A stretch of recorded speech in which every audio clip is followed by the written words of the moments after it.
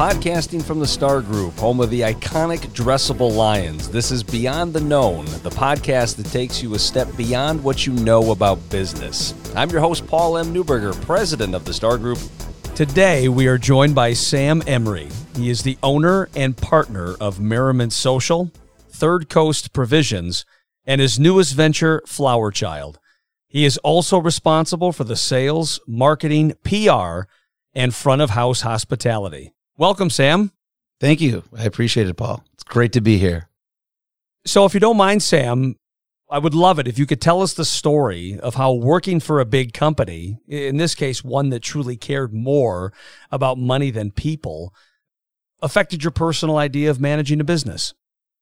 It's a pretty long story that, and if you know me, a lot of people go for a bathroom break before a story or let me get another beer before I start saying it. So I'll try to be concise. But, I was working for this company. It was one of the first things that I was ever successful in. I had a tough time with school. It was really tough to get the whole purpose behind things was a big thing for me. And it was okay, you make the dean's list in college, then you kind of take a semester off. And it was finally getting that job after college was oh, it's a big deal. And people always said, you're going to be in sales. You're going to be in sales. You talk so much. You'd be good at sales. So I got into a sales role at this company. I won't say any names, but the first year was tough, big commission-based company. Second year was a little bit better. By the third year, I became the top rep in the company out of, over 100 reps, and it was pretty overwhelming. You get the car and you're young and you're getting all this money coming in, and it just was at one point, once you were kind of basking in this success, you'd look in the mirror and you're like, what are you really doing here? You're getting up, you're going out, you're banging on doors, you're meeting with CFOs and CEOs, and you're playing with the big boys, and it feels good and it's great. But it's what am I?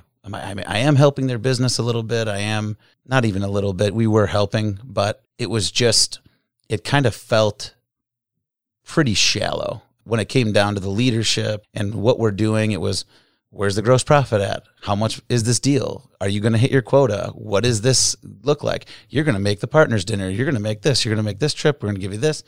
And it's pretty intoxicating. Literally, we went out a lot, and transitioning over, I kind of was you know what? I'm going to go for this. I'm going to try to do right by my customer, and I'm going to try to still maintain this level of salesmanship and integrity. But I found myself having to be pretty devious and kind of become this different person when I was in front of the partners and the people that I reported to. So I decided I'm going to have a drop dead date, and I'm going to leave, and I'm going to do this restaurant thing full time. So we had Merriment Social. Third Coast Provisions was just opening. When you're opening a restaurant, it's you might want to keep your job for a little bit longer and make sure we're off the ground and doing okay. As soon as we were off the ground at Third Coast, it was I made top rep. There was all these accolades. There was all these trips, and I had to kind of keep composure until I left. And as soon as I left, they were not happy with me. They definitely thought I was a lifer at the company, and I just knew that if I told them respectfully and said, hey, I'm really not liking how things are going, I think that I can change, I just kind of knew that I needed to cut the cord at that point.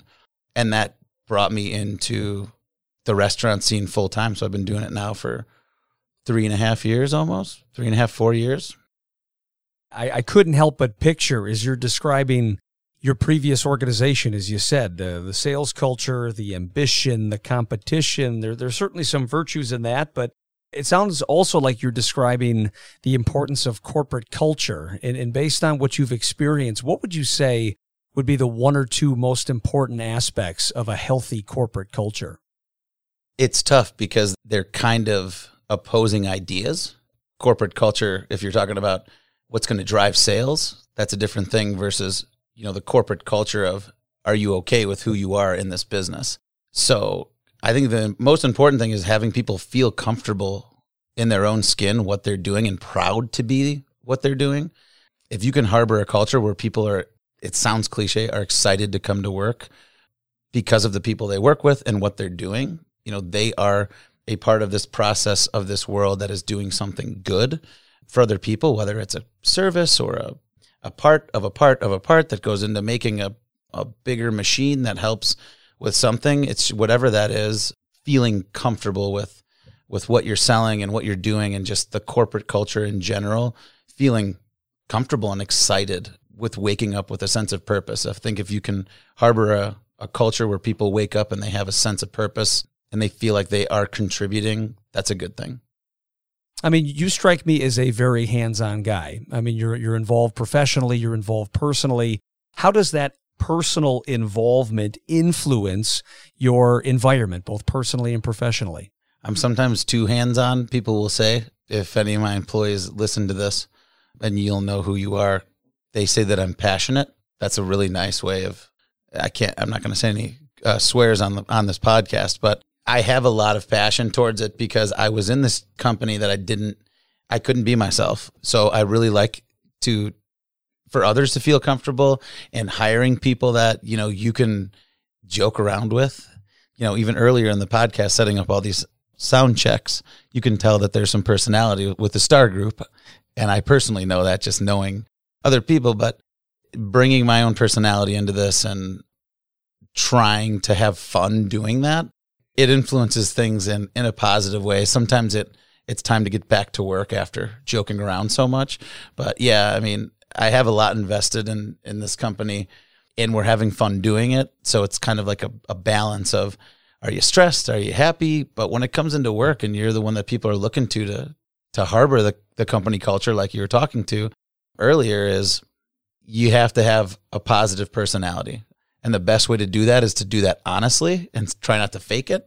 So you got to be okay with yourself before you kind of start telling other people what to do. Based on your experience, because what I hear you talking about is the importance of authenticity. But why is authenticity so important in the workplace? The truth will always come up. No matter how deeply you repress and fake out and try to be somebody you're not or be somebody you want to be, I think we all have had that experience of trying to be what you think you should be, or people think you should be, or your boss thinks who you should be, and just trying to fit in this culture of a ton of content. It's really tough to feel I can be authentic and I can be myself and I can be happy, but the truth will always come out. And it'll come out at the worst time ever if you're not careful and you're not comfortable with the person you're looking at in the mirror every morning. I'm curious, can you walk us through how you and your business partners met? They were my friends before they were my business partners, which there's a big difference. I mean, I'm sure that there's other people that have done it vice versa. But yeah, I mean, walking you through how we met again, get another coffee, go take a bathroom break. That's a long story. It's a good story because, the way that we came together was an unconventional way. We have such differences in our personalities. The three-headed horseman that is kind of heading the two companies in this third restaurant on the way, Cameron White is one that actually is very familiar with the Star Group and works in banking. And our chef's name is Andrew Miller, who's our chef. He makes all the magic happen. So, we build our restaurants around our chef, Andrew Miller. I met him in college. I was not in a good place. I had just made the dean's list a couple times and kind of had that, why am I doing this? Like, I just learned what I learned and hit these numbers that you're supposed to hit. And then it's like, again, it's kind of a parallel to the job, that kind of, I was unsatisfied. I didn't care. So that led down a worse road than, the restaurant did. I ended up meeting Andrew after he went to culinary school. So he went to culinary school at the Culinary Institute of America, which is dubbed the Culinary Hogwarts. And it is a very in-depth, very regimented, tough school to get your master culinary degree in. Not only did Andrew graduate a year early from high school, but then he went to the Culinary Institute of America, passed with flying colors, became an executive chef. He said, you know what? I'm going to get my business degree and I'm going to go to Northern Illinois University and I'm going to get my accounting degree so I can understand, the business side of it, not only the culinary side. That's where I met him. And I had just kind of gotten out of this tough patch, getting back into school. And throughout my antics and this tough year that I had, I kind of built this house of Neanderthals, of friends that I still have. Some of them, most of them I don't. And it was a horrible environment to go back to. So it was like, I met Andrew and he's like, he was pretty chunky. I was pretty chunky. I'm like, hey, what have you been eating? What do you do? I'm a chef. I'm like, he became a friend right there just by default. I always loved to cook. I grew up with a mom who was always cooking. So, we became good friends. He had this apartment that was way far away from this party house. So I started hanging out with him, cooking. We got a job at the country club. He lied on his resume. So he just wanted to be a run-of-the-mill line cook. He didn't want to be a chef anymore. He wanted to just be a college kid. He didn't really have that experience in culinary school. So he hired me, and, we both were kind of just had a job through college. He ended up taking over the entire operation of the entire country club, food and beverage program, turned it around, became a really good restaurant in Sycamore, Illinois. So I kind of learned the restaurant industry through him and why you do things the way you do. I met Cameron along the way. They were best friends. So I naturally met Cameron. We all became good friends. Cameron was up here, got his first job out of college in Milwaukee. Didn't have a lot of friends, was like, come visit Milwaukee. Come move to Milwaukee is what he said first. And we're like, we're all Bears fans. So it's like, why would we move to Cheesetown, man? We're not coming up there. We came up, we visited one time. It must have been just the perfect day. And, Brady Street Festival, the sun was shining. It was a long night, and we had all of our friends up here. And it was just one of those nights that kind of, ended at the casino with a pretty big win. It was just like, all right, well, we will move to Milwaukee. We fell in love with Milwaukee, and it's kind of been, the whole point of moving here was to start restaurants in kind of a different scene than downtown Chicago. But we've really fallen in love with the city and its outskirts more than we ever thought we had, not its teams. Well, we'll certainly forgive you that one.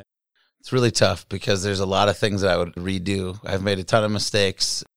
It's being cordial, being respectful, being professional in some situations, even though you want to fly off the handle or you think you're right or you think, I know more than you do. No matter how much intelligence or background you have, there's been a couple situations where I've handled because I thought that I knew more than the person sitting across from me, and I was totally wrong. So just taking a step back, assessing the situation, even sleeping on it, hell, even a week of thoughts behind an issue.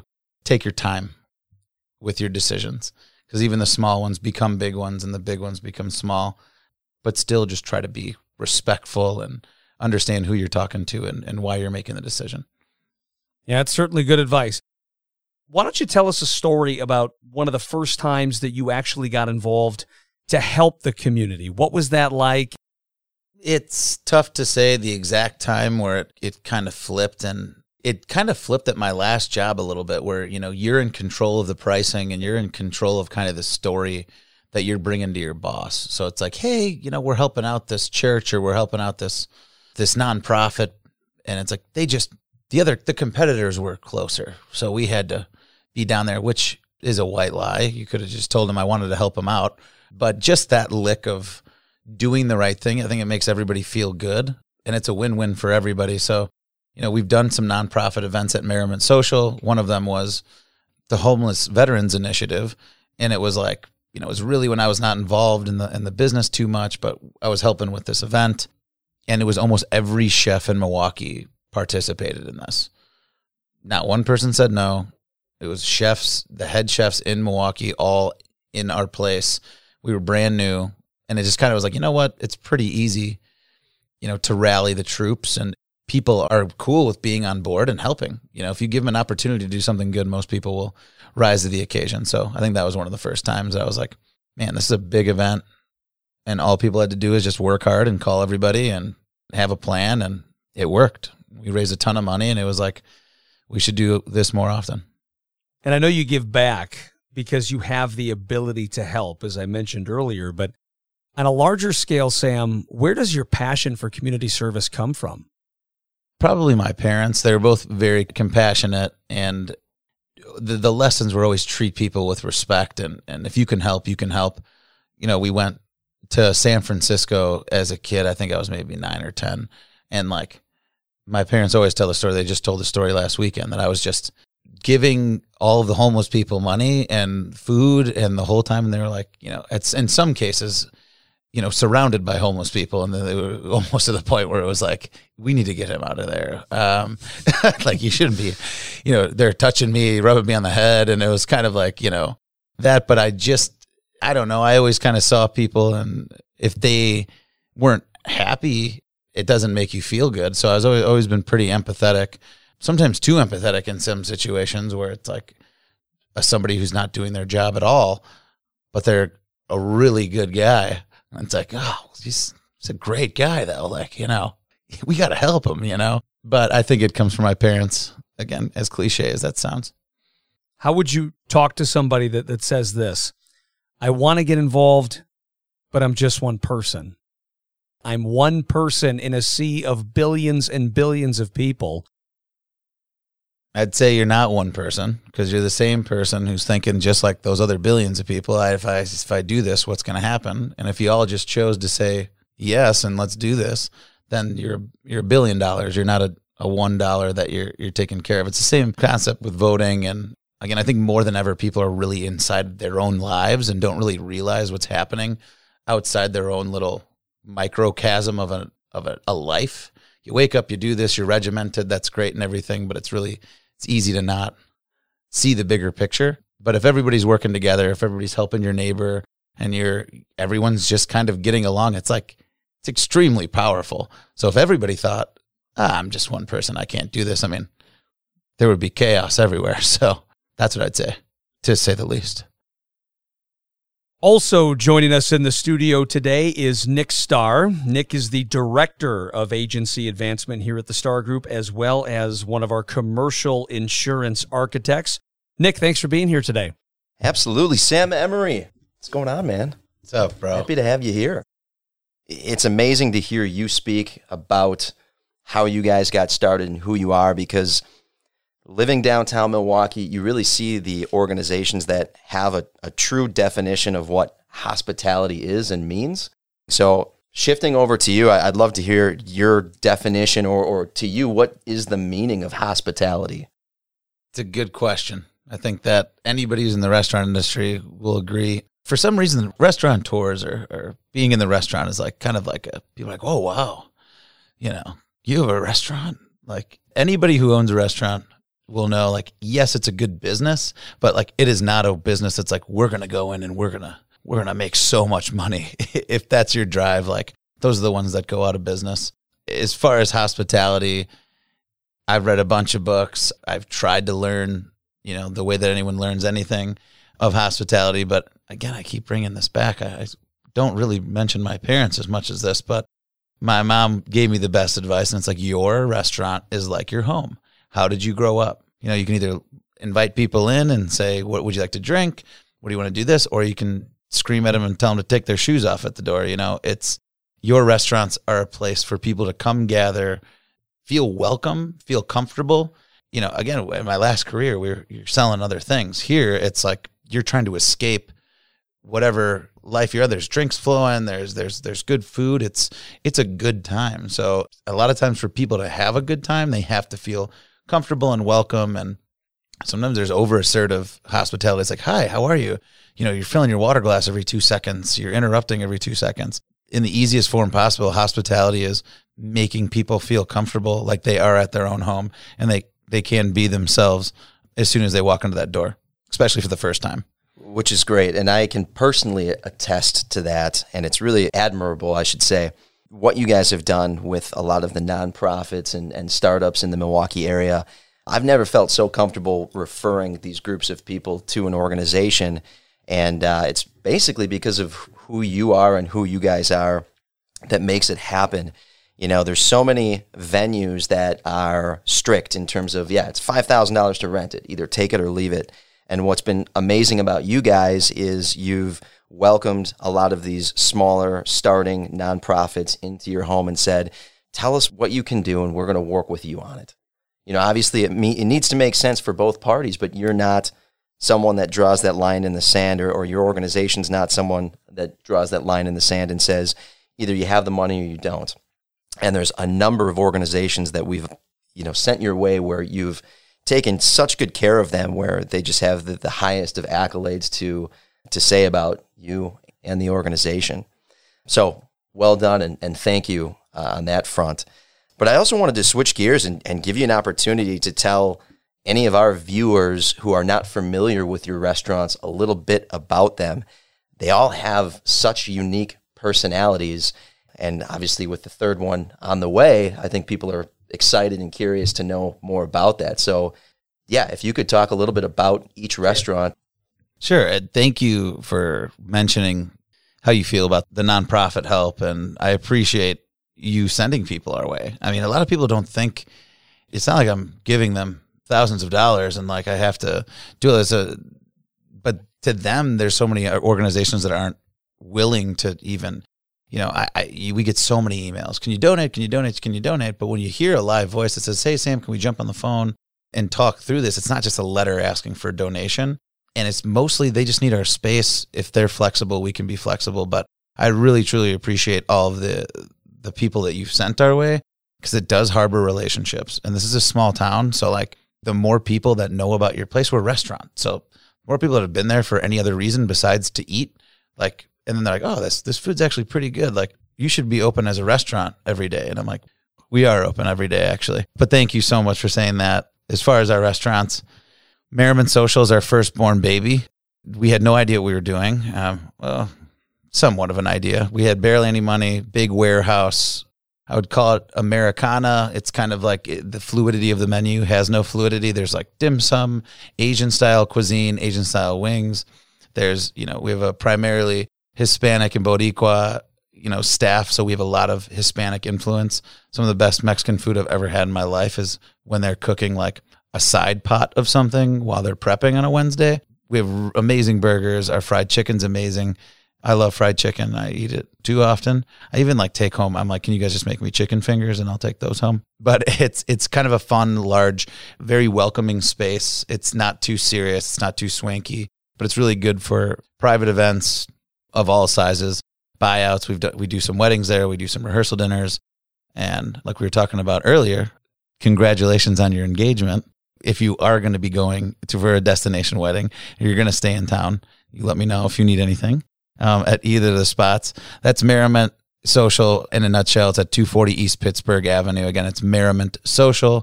The noun for Mary, like there was merriment in Nick's eyes when he proposed. The next restaurant we opened was Third Coast Provisions, just over 3 years old. East Coast, West Coast, they call the Great Lakes the Flyover Coast or the Third Coast. I still get in arguments with my business partners that we branded it as a seafood restaurant because it's like we could do the surf and the turf, but we have really become Milwaukee's premier seafood restaurant and elevating, some of the standards around seafood, utilizing Lake Superior and the Great Lakes fish and doing them in more unique ways. It is a very pretty restaurant, almost uncomfortably pretty sometimes when people want to come in and have just a drink, which is why we have the lower level, which is a little bit more casual. It's great for events. It's great for just grabbing a beer. But that space is great, and the food there is allowed Andrew to really get into the granular, funky, fermented, just the specific ingredients that most people haven't heard of. So that gives us an opportunity to talk to our guests about this is what this is. You may not have heard of this. You can imagine in Milwaukee, meat and potatoes and beer and cheese. Some people don't know what this is or why this is more expensive because this is where it comes from. It's the only place where it comes from. So our third restaurant, Flower Child, I can't talk a ton about it just because we have a lot that we're still figuring out from a branding perspective. But the biggest thing to be surprised about it's Flower Child, FLOURCHILD, which plays into kind of getting really good flour for what we hope and what I wish I don't have to hype it up, but it's really, really good pizza.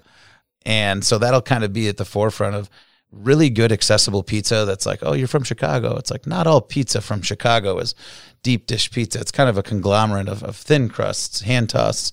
We've kind of settled on what Andrew, Cam, and I like in the pizza, which when you become friends for this long, you end up kind of liking the same things. Crispy, not too doughy, really crushable pizza. Like you eat a lot of pieces of this pizza. A lot of people mention going to Italy and it's like, oh, I have a gluten deficiency and I can't eat gluten. They go to Italy and it's like, oh, I was eating pasta the whole time. And it's like, and I'm fine. That's because the flour is not baked with bleach. It doesn't have a bunch of preservatives in it. So we will be bringing cracked, milled flour from Wisconsin. Everyone says farm to table, but outside of the pizza, we're going to be making our own breads for sandwiches. We loved doing sandwiches. Again, we're all pretty husky boys. We like to eat sandwiches. Who doesn't?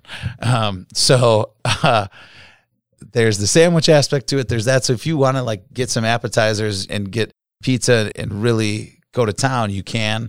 We'll have beer on tap. But like on the other side of it is what I'm most excited about is bringing kind of a vegetarian and lunch scene to the middle of Milwaukee, where anybody who lives downtown there's not a ton of places to eat a good lunch. That's not super expensive. That's grab and go. The other side of it is very fresh product, very fresh produce. And our menu is going to kind of be flipped from the standard restaurant where it'll be 70, 80% vegetarian.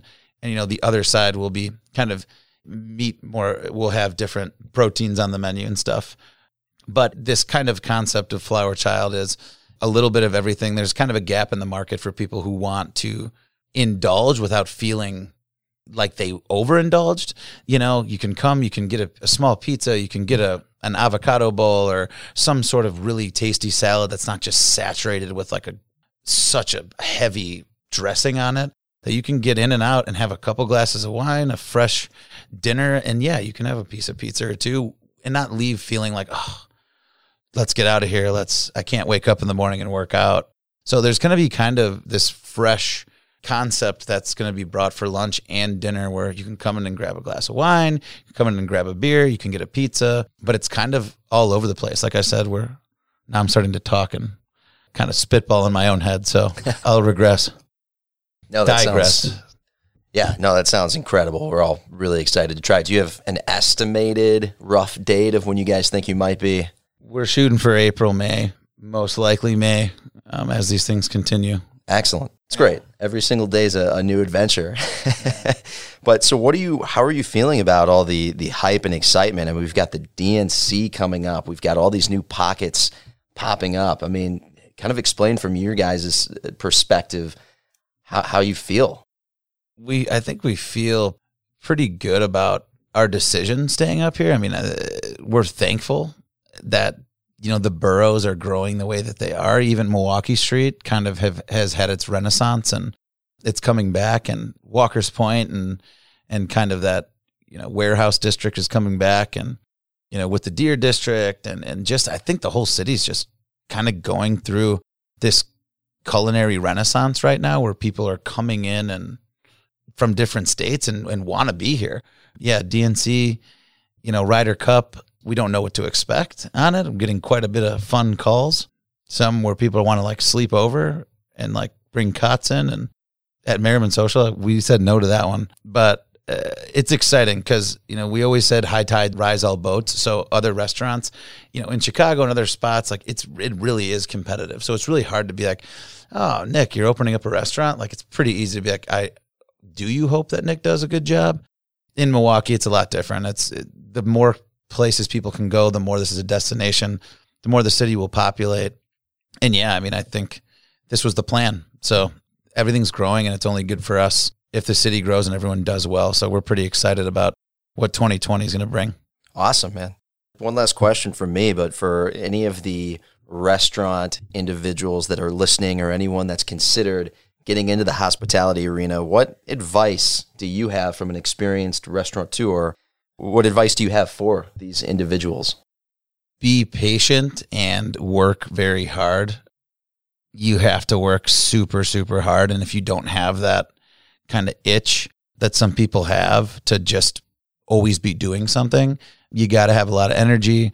I mean, just do it. I mean, if you're looking to do something on your own, if you're working at a company and you're like, I don't like this, I don't know if I can do this on your own, like you can. Like you really can. There's no reason to not kind of take that leap or take that jump. Like the worst that happens is it doesn't work, and you're probably going to go back to either that same job or something similar.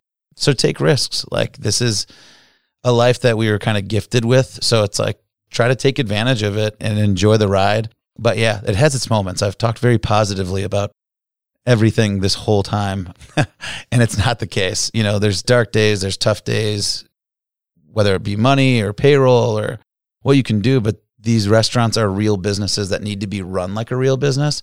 So as much as you know how to make a pie, you still need to know how to sell that pie, price that pie, and do it the right way. So luckily, I have kind of like a accounting guru and a chef. And then Cameron's a commercial banker. So like, I don't really have to do that much thinking. I just get to talk to you. Awesome. Well, thanks so much. Well, I got to tell you, this has been an educational conversation, a fun conversation. And Sam Emery, I know you're one of the busiest human beings on the planet. So the fact that you would come by our studios here at the Star Group really means a lot. Had a lot of fun. Appreciate it, Sam Emery. Nick Starr, thanks to you as well. And I appreciate the conversation today, guys. Thank you. Yeah, Sam, again, really, really appreciate you taking the time to join us today. It means a lot. Anytime. We'll do it off the record next time. Thank you.